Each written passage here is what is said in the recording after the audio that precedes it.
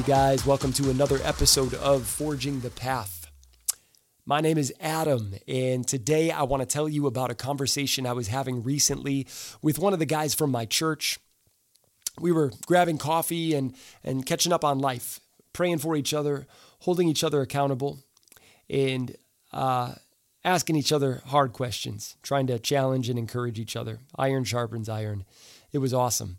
But at one point in the conversation, we were talking about something that is very disappointing when it comes to American Christianity and men.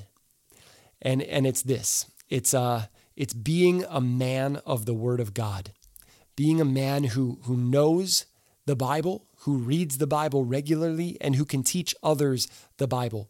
Basic theology, sound doctrine, even a little bit of church history. We both were very disappointed at the number of men we knew, our age and older, who have been Christians for many, many years, but are unable to teach others much about the Word of God. They're unable to take a younger man under their wing and give him the basics of Christian theology and sound doctrine and church history and an overview of Genesis to Revelation. And when we talk to some of these men, they play it off like, well, I'm not called to full-time ministry. Yeah, I'm just whatever. They name their vocation, and I don't want to pick on anybody in particular. I also know men who've been walking with the Lord for years who are quite capable of making disciples and teaching the Word of God to other men.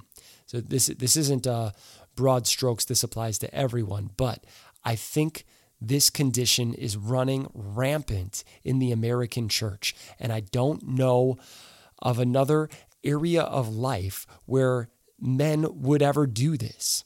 Let's say you got a buddy who for the last 10, 20 years has been really into lifting weights.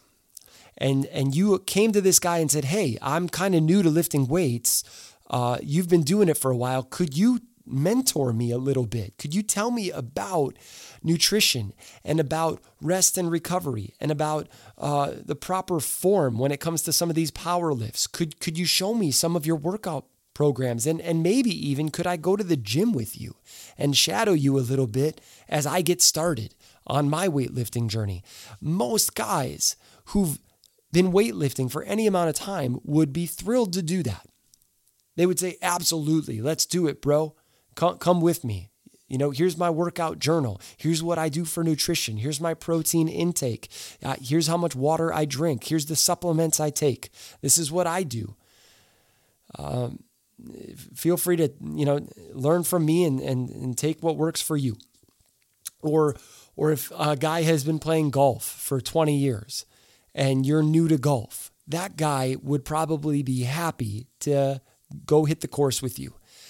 Let's say you're new to investing, but you know a buddy who's been investing for 20, 30 years. I'm sure he would grab coffee with you and tell you everything he knows about investing.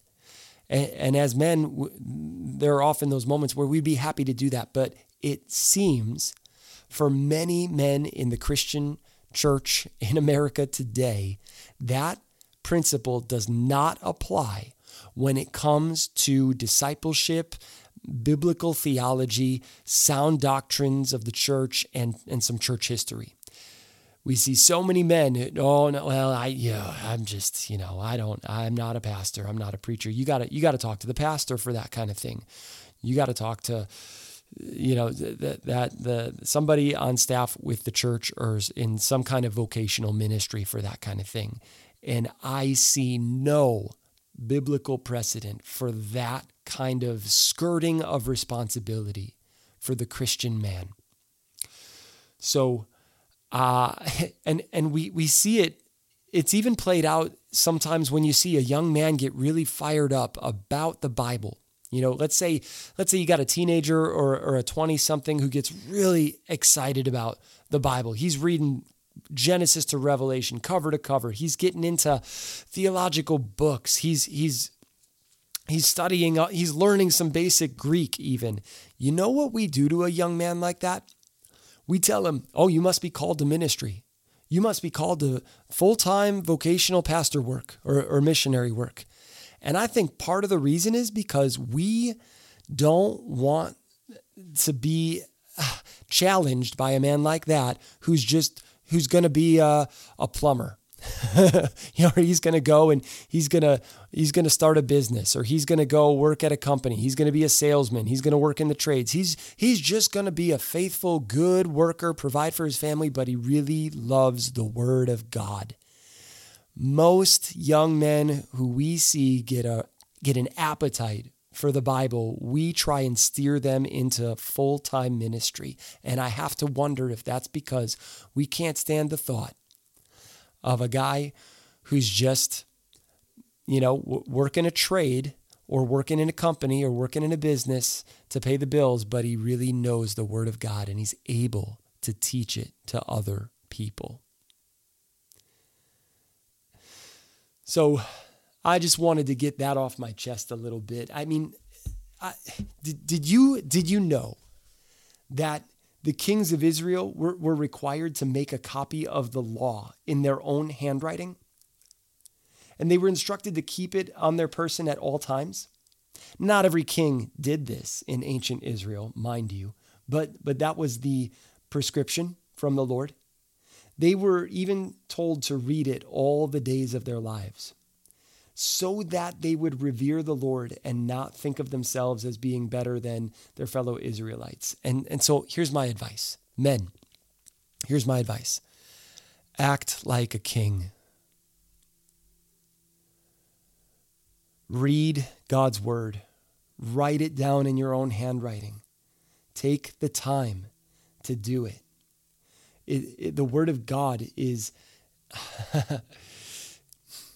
it's life. It's preventative medicine for whatever ails you. We need to be taking daily doses of it. It'll make us wiser. And what's unique about the scriptures is that you don't just read it, it reads you.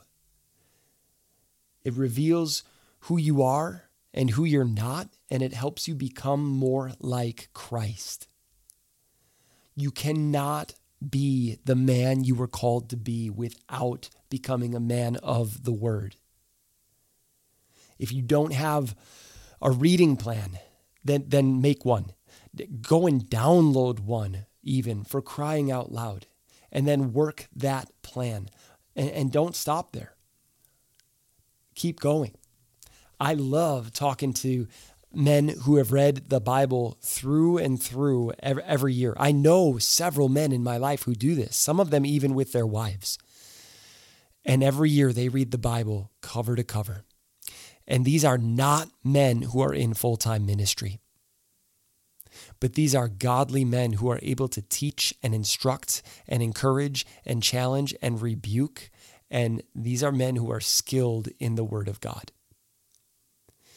I remember going to a men's conference years ago and seeing a guy who was probably in his 80s sitting next to him for a breakout session.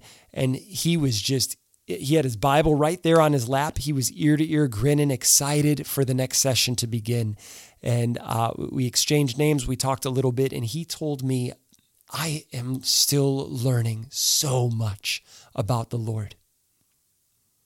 I feel like a kid. Every day God shows me something in his word. And that's because every day this man is in the Word of God. And this man, just being in his presence was one of joy and strength, and it gave me something to aim for as I continue to grow and as I continue to get older. My prayer that day was, God, let me be more like that guy. Give me a hunger for your word and let me not neglect it. Because I don't want to be one of those guys who's been going to church for decades but doesn't know how to teach the word of God to other people in my life. So that's my challenge. To you, that's my question to you. Do you have a Bible reading plan? Are you a man of the Word of God? If yes, awesome. Who are you going to share that with? If no, there's grace. There's totally grace for you. But what will you do now to change that? Let me know if there's anything I can do to encourage you and help hold you accountable along the way.